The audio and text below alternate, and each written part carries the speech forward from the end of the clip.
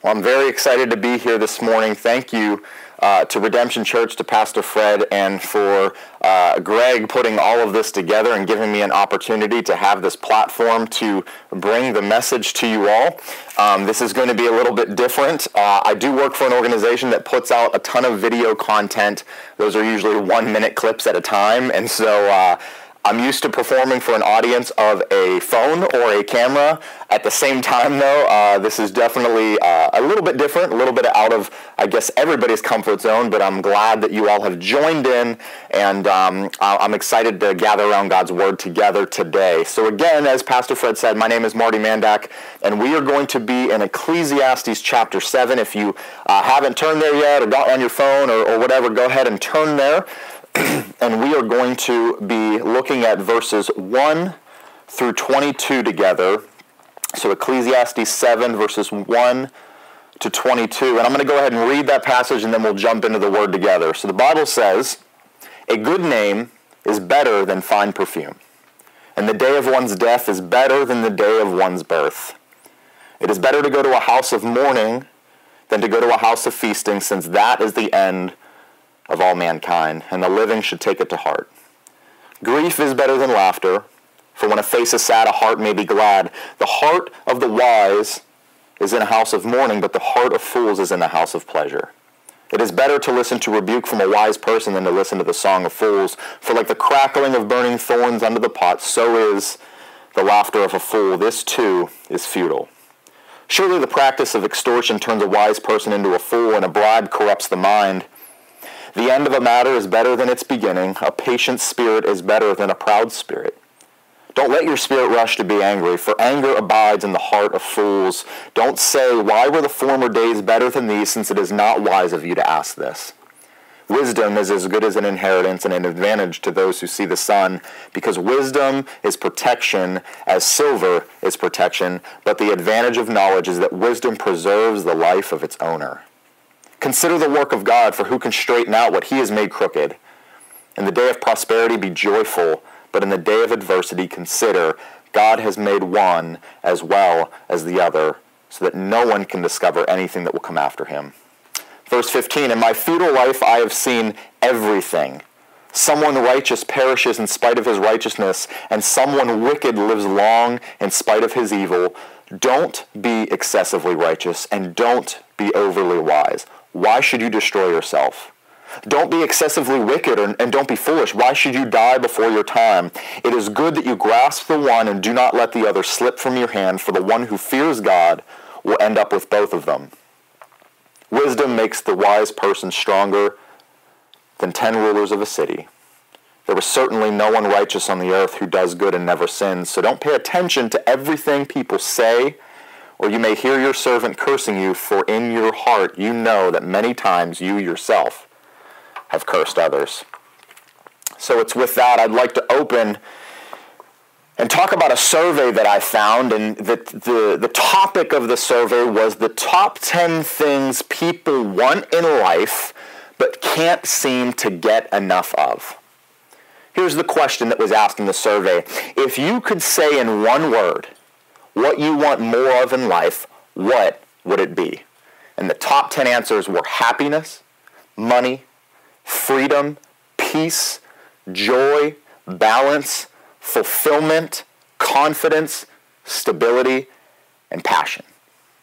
I think those are great answers. I think some of my top answers would definitely be in that category, but the question is not so much what do we want more in life, it's how do we get there? And are those things truly what's best for us? You see, wisdom is the quality of having experience, knowledge, and good judgment. It is the quality of being wise. So piggybacking off of everything that we learned and have read up until this point, that life under the sun is futile. We've heard that time and time again in the book of Ecclesiastes, that life on earth does not fully satisfy. There is indeed a time for everything. There is a better life to live. And then just a few weeks ago, we learned that more money equals more problems. So the author kicks off this chapter with a series of wise sayings. You might even see them separated off from what looks like normal biblical text. It almost looks like poetic structure. He starts with a popular proverb: a good name is more valuable than perfume. Some versions say riches or luxury. But I want you to understand that name has a deeper meaning than merely your reputation. It's speaking to the totality of your underlying nature, who you are. A good reputation that flows out of your character. It's true authenticity. Think about it. It doesn't matter if you smell great, if your life stinks, if you have horrible character. I think most people could agree to this idea. That's a general concept that we all seem to embrace, but things quickly turn to what a life of character might require in the verses to follow, engaging with the authentic challenges of life. And wisdom being the only way to navigate this thing we call life. So point number one, if you're taking notes this morning, or there will be points on the screen for you, but if you are a note taker, if you like to jot down some stuff, point number one is this: wisdom can discern the pleasant and difficult things in this life. We gain this, we see this in verses 1 through 14, so I'd like to break this down a little bit, but I want to give you two life scenarios here. Life scenario number one is a life full of death, mourning, grief, sadness, rebuke, the end of all matters, and patience trying to navigate through all of that. So that's life scenario number one. Sounds wonderful, doesn't it? Sounds like everybody's vacation life. But then there's life scenario number two, a life full of birth, feasting, laughter, pleasure, songs, beginnings of all matters, and then a life full of pride.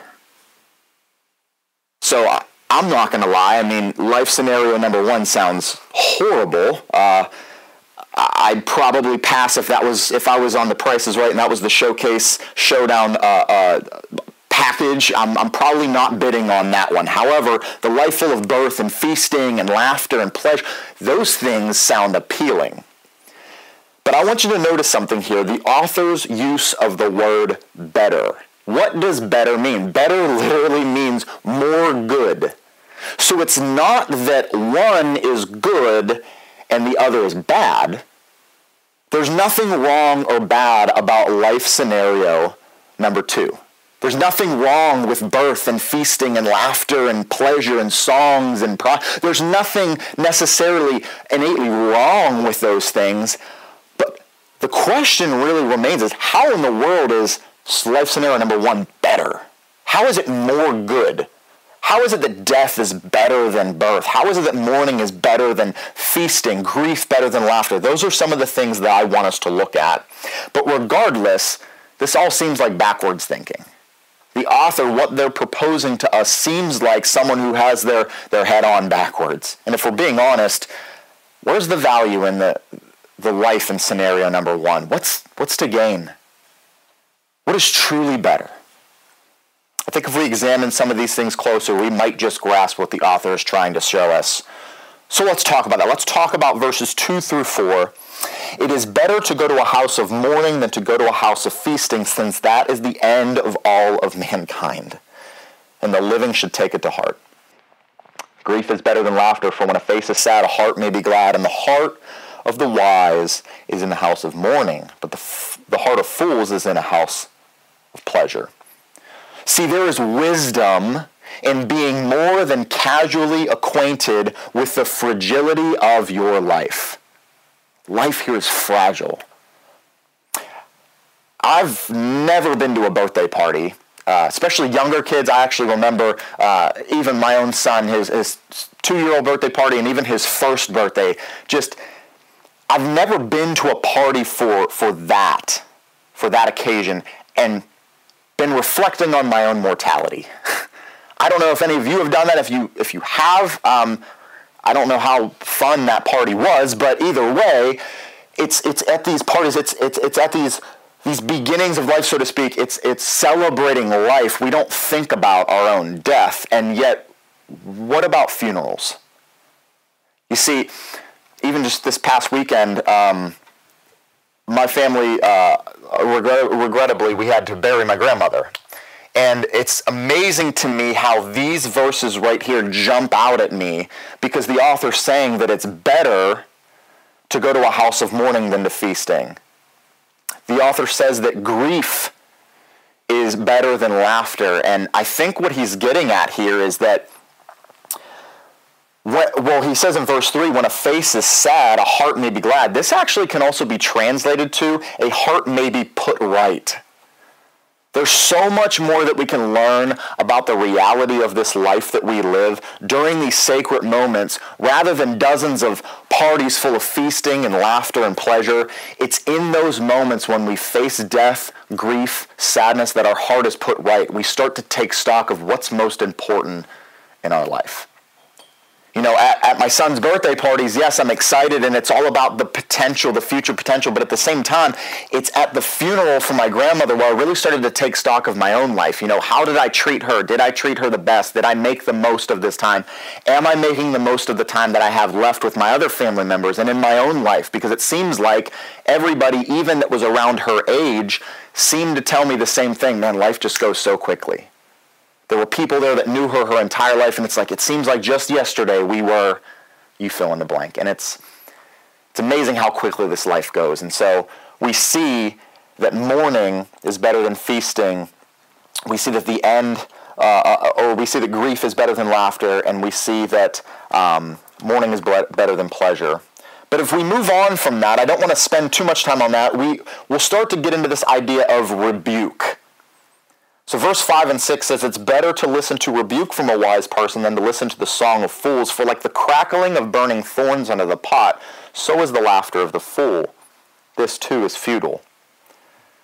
Sharp disapproval or criticism, we don't like it, but what does it do? It keeps us on our toes, right?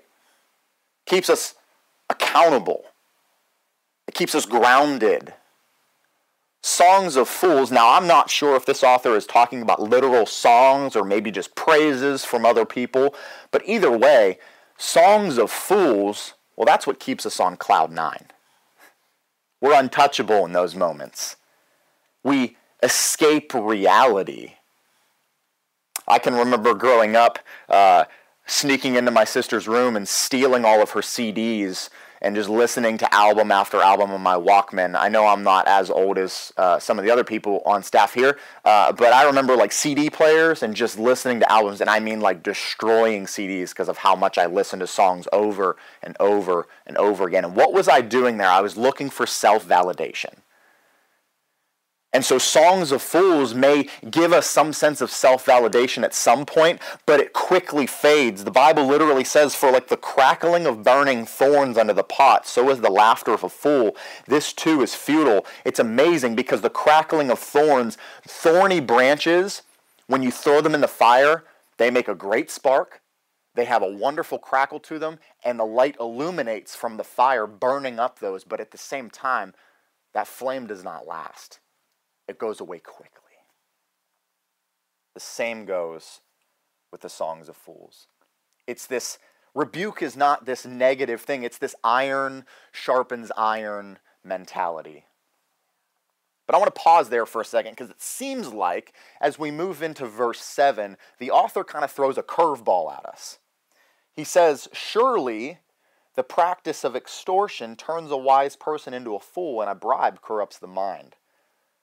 Let's define a couple of things first. First off, extortion is the practice of obtaining something, especially money, through force or threats.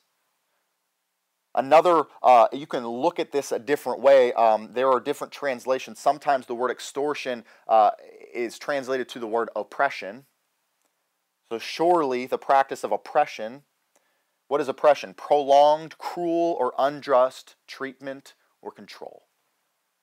So the author has kind of paused here and has recognized, first off, that adversity is instructive and beneficial. I think we've learned that a little bit with some of the prior verses. But he also understands that suffering, hardship, also has its limit. It could destroy a wise man's reason. When we are in a rough season of our life, aren't we more likely to, first off, feel oppressed? Whether that's mentally, we're under mental pressure or distress, or maybe even accept bribes. Or what about extortion? Extorting others in desperate situations. I think we're seeing a lot of that, maybe even, this might go to the extreme, but you go into the grocery stores and you see aisles and aisles of food just wiped out during this desperate time. And there's people who may be extorting, forcibly taking more than what they need, and there's other people that are left without because of our own selfish, we need these things, rather than being gracious and sharing with one another, what have you. But it's when life just isn't working out too well for us, we'll do anything to make the pain stop. I think that's what the author is trying to say here. The wise man can take the difficult things of this life and find good in them. But the fool, he caves, literally to anything that will get him out of that situation. And then we see here in verse 8, the end of a matter is better than its beginning. A patient spirit is better than a proud spirit. So we're told that the end is better than the beginning of a matter. Now, I don't know about you, but beginnings are always exciting for me. I think about beginnings of workout plans or diets. It may not be exciting necessarily, like, because I got to cut all this stuff out. But we get excited, right? When we start a new workout plan and we start training for a marathon, what do? We go out and buy new outfits. This is my running outfit. We go out and buy a new pair of tennis shoes, new pair of socks. We're so excited.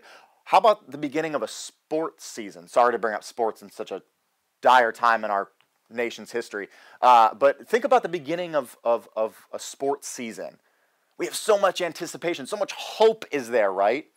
However, the author is very clear that the end is better, is more good than the beginning. So there can be beautiful reflection on things upon their completion. I think about, workout plans. If we're going to go back to that for a second, is it more exciting to start training for the marathon, although there's all this excitement and hope? Or what about when the marathon is complete? The beautiful reflection of the hard work that you put in to accomplish that one task. When you look at house projects, we might not be excited to start house projects, but there's so much potential, right? Oh, I can just picture what my living room might look like after. But then when it's actually done, you look back and you say, man, look at the work that I accomplished. And that reflection upon completion requires a certain amount of patience. Patience is contrasted with pride. We'll see this in the next verse here. Because it requires, why is patience contrasted with pride? Well, because it requires humility to understand that your way of living and your timing are not the end-all be-all, and that there is a purpose in the process. Maybe God is trying to show me something in all of this. Verse 9, don't let your spirit rush to be angry, for anger abides in the heart of fools. This desire to avoid difficult things, to avoid the life scenario that was full of all of these hardships, death, pain, grief, rebuke, a life lived merely under the sun mentality, well, that can lead us to become very angry very quickly when our comfort here on earth is disrupted. And I think we're seeing that firsthand in this season of life. Our comfort, our everyday comfort, what we're used to doing, our routines are being quickly the rug's being pulled out from underneath us and we're all getting angry. I just want to go out and do. I just want to be here. I just want to go hang out with my friends. And I understand all that. And I think in a certain context, I can relate to that and empathize with that. But at the same time, it leads us to be angry very quickly, which is why the author is certain to make mention the need to not allow your spirit to rush to be angry. Essentially, he knows this stuff will happen. There's going to be discomfort and hardship and difficulty in this life. Don't try to avoid it, or you'll be left angry and bitter leading to the mentality that's challenged then in the verse to follow, verse 10, where the author says, "Don't say, why were the former days better than these, since it is not wise of you to ask this." I feel like, at least me, in the past couple weeks, I've asked myself this question. Man, remember before things started closing down? Remember when you were able to just like get in your car and go sit down at a restaurant with your family and friends? Remember when you were able to go to the movie theater without looking over your shoulder every time someone coughed? Maybe you did that anyway. I mean, movie theaters are gross. But either way, remember those days of just being carefree, not having to worry about all this sickness and, am I washing my hands enough? Although that was a good practice even before all this happened. But we start to reflect. And when we compare today with our version of yesterday, what happens? Nostalgia sets in. We foolishly whitewash and over-exaggerate the past in a way that makes the present seem even more miserable to us than it already is. Remember, that season was so good. That season of life was so good. That period of life was so much better. I remember when I was younger, remember before we had kids, we always used to, how about back in the good old days? This keeps us from being all in this thing called life right here and right now. It's another form of foolish self-indulgence, if you really want to call it what it is. Essentially, we're saying that if these days aren't that great, then why should I be? It's a cop-out. Living wisely in the here and now is better than the foolishness of vain nostalgia. Listen, celebrate, remember, reminisce. Those are great things, but avoid looking so fondly backward at some imaginary yesterday that never existed while being robbed of the authentic life that God has for you right now. It's like driving a car forward, but only using the rearview mirror, blacking out your windshield. We wouldn't dare think to do that. I don't challenge you, but imagine getting in your car, blacking out your windshield, and trying to get on 28 and navigate through Pittsburgh somehow. Only using your rearview mirror, driving forward while only looking backward. You wouldn't dare think to accept that challenge. Some of you might, and I don't challenge any of you to do that. I have that on record. But at the same time, imagine doing that. The danger of that, right? And yet that's how a lot of us live our lives. Moving forward, but constantly looking backward. So all of that leads up to this thing that will help us navigate through all of this, and that's wisdom. Let's look at verses 11 through 14. Wisdom is as good as an inheritance and an advantage to those who see the sun.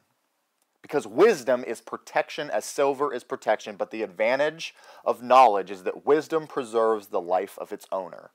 Consider the work of God, for who can straighten out what he has made crooked? In the day of prosperity be joyful, but in the day of adversity consider God has made the one as well as the other, so that no one can discover anything that will come after him. So verses 11 and 12, we see that wisdom is an advantage. So both wisdom and money can provide protection in various ways. But here's the thing. Money won't save your life. If anything, we learned a few weeks ago that quite the opposite is possible. Ecclesiastes 5:10, remember, the one who loves silver is never satisfied with silver, and whoever loves wealth is never satisfied with income. This too is futile. Wisdom, however, has the potential to do all the things we wish money could do. Proverbs 3:13 through 18 says, "Happy is a man who finds wisdom and who acquires understanding, for she is more profitable than silver, and her revenue is better than gold. She is more precious than jewels. Nothing you desire can equal her." Talking about wisdom. "Long life is in her right hand, in her left riches and honor. Her ways are pleasant and all her paths peaceful. She is a tree of life. To those who embrace her and to those who hold on to her are happy." If you remember our structure from the earlier wise sayings, we have money, pleasant, and we have wisdom, which is difficult to obtain. It's a difficult thing to navigate. And again, the difficult is considered better than the pleasant. Verses 13 and 14. "Consider the work of God, for who can straighten out what he has made crooked? In the day of prosperity be joyful, but in the day of adversity consider God has made one as well as the other, so that no one can discover anything that will come after him." understanding the relative place of man to God is important in peaceful acceptance with this life lived under the sun. There's a famous Bible commentator, John Trapp. He once said in reference to verse 13, so this idea of who can straighten out what he's made crooked, this is a very, very famous quote from him, and he says this about that verse. Verse 13, he says, "There is no standing before a lion. There's no hoisting up a sail in a tempest, and no contending with the Almighty." So essentially, we've been taught by this teacher of Ecclesiastes to take what life gives us and to get along as best we can. This is wise living. Rejoice when things are pleasant, but also when you're experiencing difficulty, just remember that God has made both days. God has made both seasons of life. Do we really believe He's sovereign? It's not that He tempts or causes necessarily. Sometimes we cause these seasons of our life to happen. We cause the difficult things to happen because of our own poor choices. But has He not made each day? God is ultimately in control of all things, which leads the author to believe that we can know nothing about the future. It could be good, it could be bad, so that no one can discover anything that will come after Him. And that leads me to believe that we need to get out of our mindset of life just lived merely under the sun and start trusting the God who knows what's coming left. We need to get out of this life lived merely under the sun and start living under the sun. Get out of the sun, under the sun, S-U-N, and get under the sun, S-O-N. Charles Spurgeon has a famous quote, and it was made aware to me. This is just to wrap up the first point, and I'm going to go through, there's a couple more points. I'm going to go through them rather quickly. But Charles Spurgeon has a famous quote, and I happened upon it watching a devotion at work a few weeks ago. And it says this: "I've learned to kiss the waves that throw me up against the rock of ages." Sometimes the bad and difficult things in life, the waves of life, have purpose and they have meaning. And that purpose and that meaning may just be a better relationship with our Creator.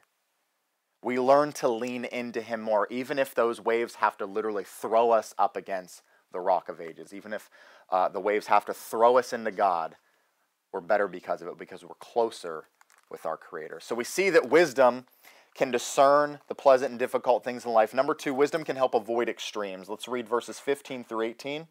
"In my futile life I have seen everything. Someone righteous perishes in spite of his righteousness, and someone wicked lives long in spite of his evil. Don't be excessively righteous, and don't be overly wise. Why should you destroy yourself? Don't be excessively wicked, and don't be foolish. Why should you die before your time? It is good that you grasp the one, and do not let the other slip from your hand, for the one who fears God will end up with both of them." Think about it. As we play God in our own minds, this is how we see life panning out. At least I do. You do right, you live long. You live foolishly, you live short. And yet the author is very clear about avoiding both extremes here. He urges us to pay attention to both of these warnings. Don't make great efforts to prolong your life through super right living. You might be disappointed whenever you die prematurely, and yet at the same time, don't be a fool or you might die prematurely. So, seems simple enough, and yet we need to understand what it means to be excessively righteous and overly wise, because I don't want you to miss this. I mean, is that not kind of a contradiction to how we're to live as Christians? Should we not strive for righteousness in some way, shape, or form, and wisdom to some capacity? We need to understand that this means something different than true righteousness and true godly wisdom. To be excessively righteous is to strive for a self-made righteousness based on outward attachment to rules. We see this. Self-righteousness has the potential to lead to much harm. In Matthew 23:5, Jesus offers an excellent summary of the behavior of some of these excessively righteous people, the Pharisees, and he says this: "They do everything to be seen by others." This type of lifestyle is condemned by God as attempting to be righteous in the wrong way. But what about being overly wise? Well, that's to think as oneself as self-sufficient in matters of knowledge, especially when it concerns the things of God. One who is overly wise will call God's character and wisdom into question, speculate about His actions, and then judge them according to their own seemingly superior human wisdom. Job, as righteous of a man as he was, gives us a clear example of what it means to exercise overt wisdom when he began to question God about everything that was happening in his life, and God had to directly ask him. Job 38, 2-4 says, this is God speaking to Job, "Who is it that obscures my counsel with ignorant words? Get ready to answer me like a man. When I question you, you will inform me. Where were you when I established the earth?" Could you imagine God speaking those words directly to you? And then God then drills Job with a series of questions regarding godly wisdom and the things of this earth. And Job's reply showed that he had regained true wisdom. And this is Job 40, verse 4. He says, "I am so insignificant. How can I answer you? I place my hand over my mouth." So we understand now the type of righteousness and wisdom being referred to in this passage. And then verse 18 summarizes this lesson for us. For the one who fears God will end up with both of them. Will understand both extremes. You'll get it. Putting it all together, the author's teaching moderation in the fear of God. Don't be excessively righteous, overly wise, excessively wicked or foolish. Chase after these extremes. It's not going to prolong your life or provide any satisfaction for you. You need to obey both commands and above all, fear God. When we fear God, we find balance. Point number 3, I'm going to go through these next 2 points very, very quickly. So we have wisdom can help discern the pleasant and difficult things in life. Wisdom can help avoid both extremes. Point number 3 is wisdom allows us to understand the unjust. These are our final verses here, verses 19 through 22. Wisdom makes the wise person stronger than 10 rulers of a city. There is certainly no one righteous on earth who does good and never sins. Don't pay attention to everything people say, or you may hear your servant cursing you, for in your heart you know that many times you yourself have cursed others. It's very simple. Wisdom is rare. Therefore, those who have it have a great strength.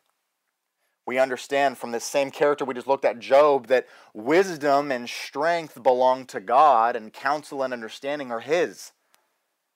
So if wisdom is truly from God, those who have it have the strength of the Lord. You need wisdom. Why? Well, because there is certainly no one righteous on earth who only does good and never sins. There's no perfect people, so wisdom is needed to navigate through understanding all of these people who are seemingly unjust.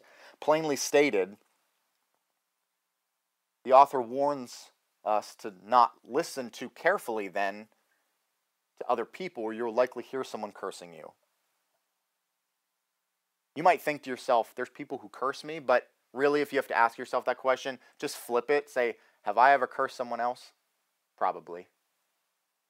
So here's the main piece of wisdom in dealing with the unjust. True wisdom understands that no one is completely just, perfect, or without sin on this earth, not even you. So, we're done.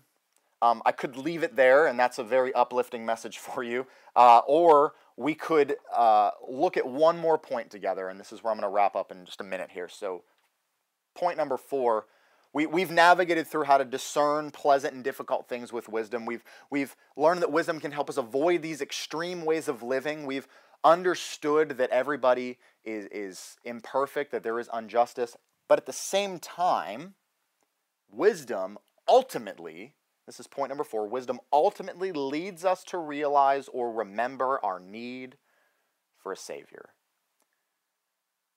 To realize this, for those of you who aren't in Christ, Paul addresses Timothy on the reality of wisdom that can help lead to salvation. This is 2 Timothy chapter 3, 10 through 17. He says, "You, however," this is Paul writing to Timothy, "know all about my teaching, my way of life, my purpose, faith, patience, love, endurance, persecutions, sufferings." I'm going to skip down a little bit because he starts talking about this idea of where this teaching comes from.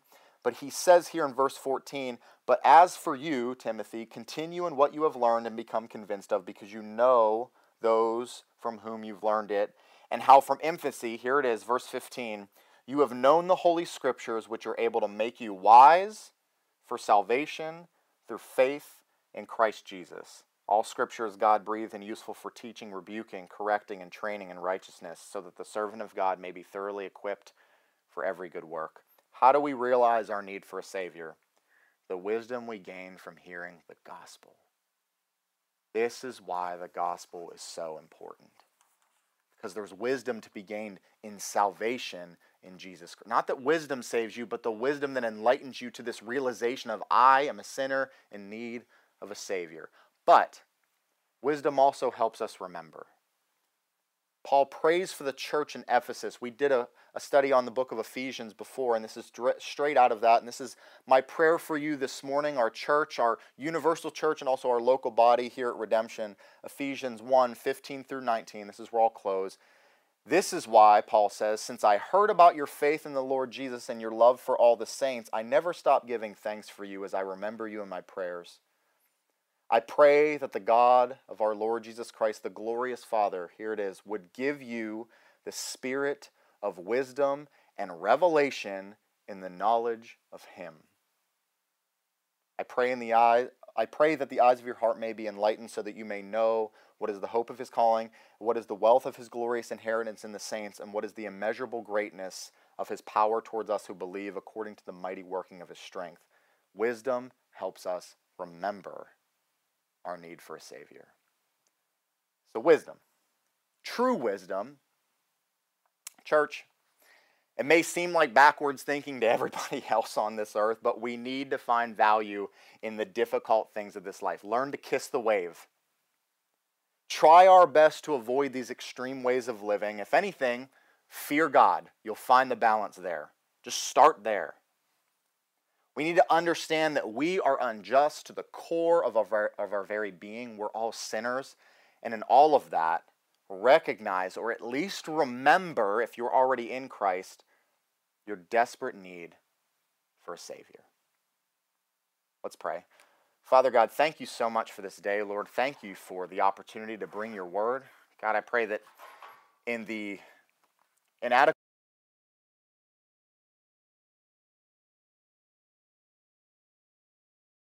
because of it, Father, as we've navigated through this difficult book up until this point, Lord, you have spoken so much truth out of it, and Lord, I thank you for the willingness of our body of believers to want to really dig into your word, and a difficult book as it may be, and try to find truths in there that you have for us. And Lord, I believe you're radically changing our body because of it. And so, Father, just use us.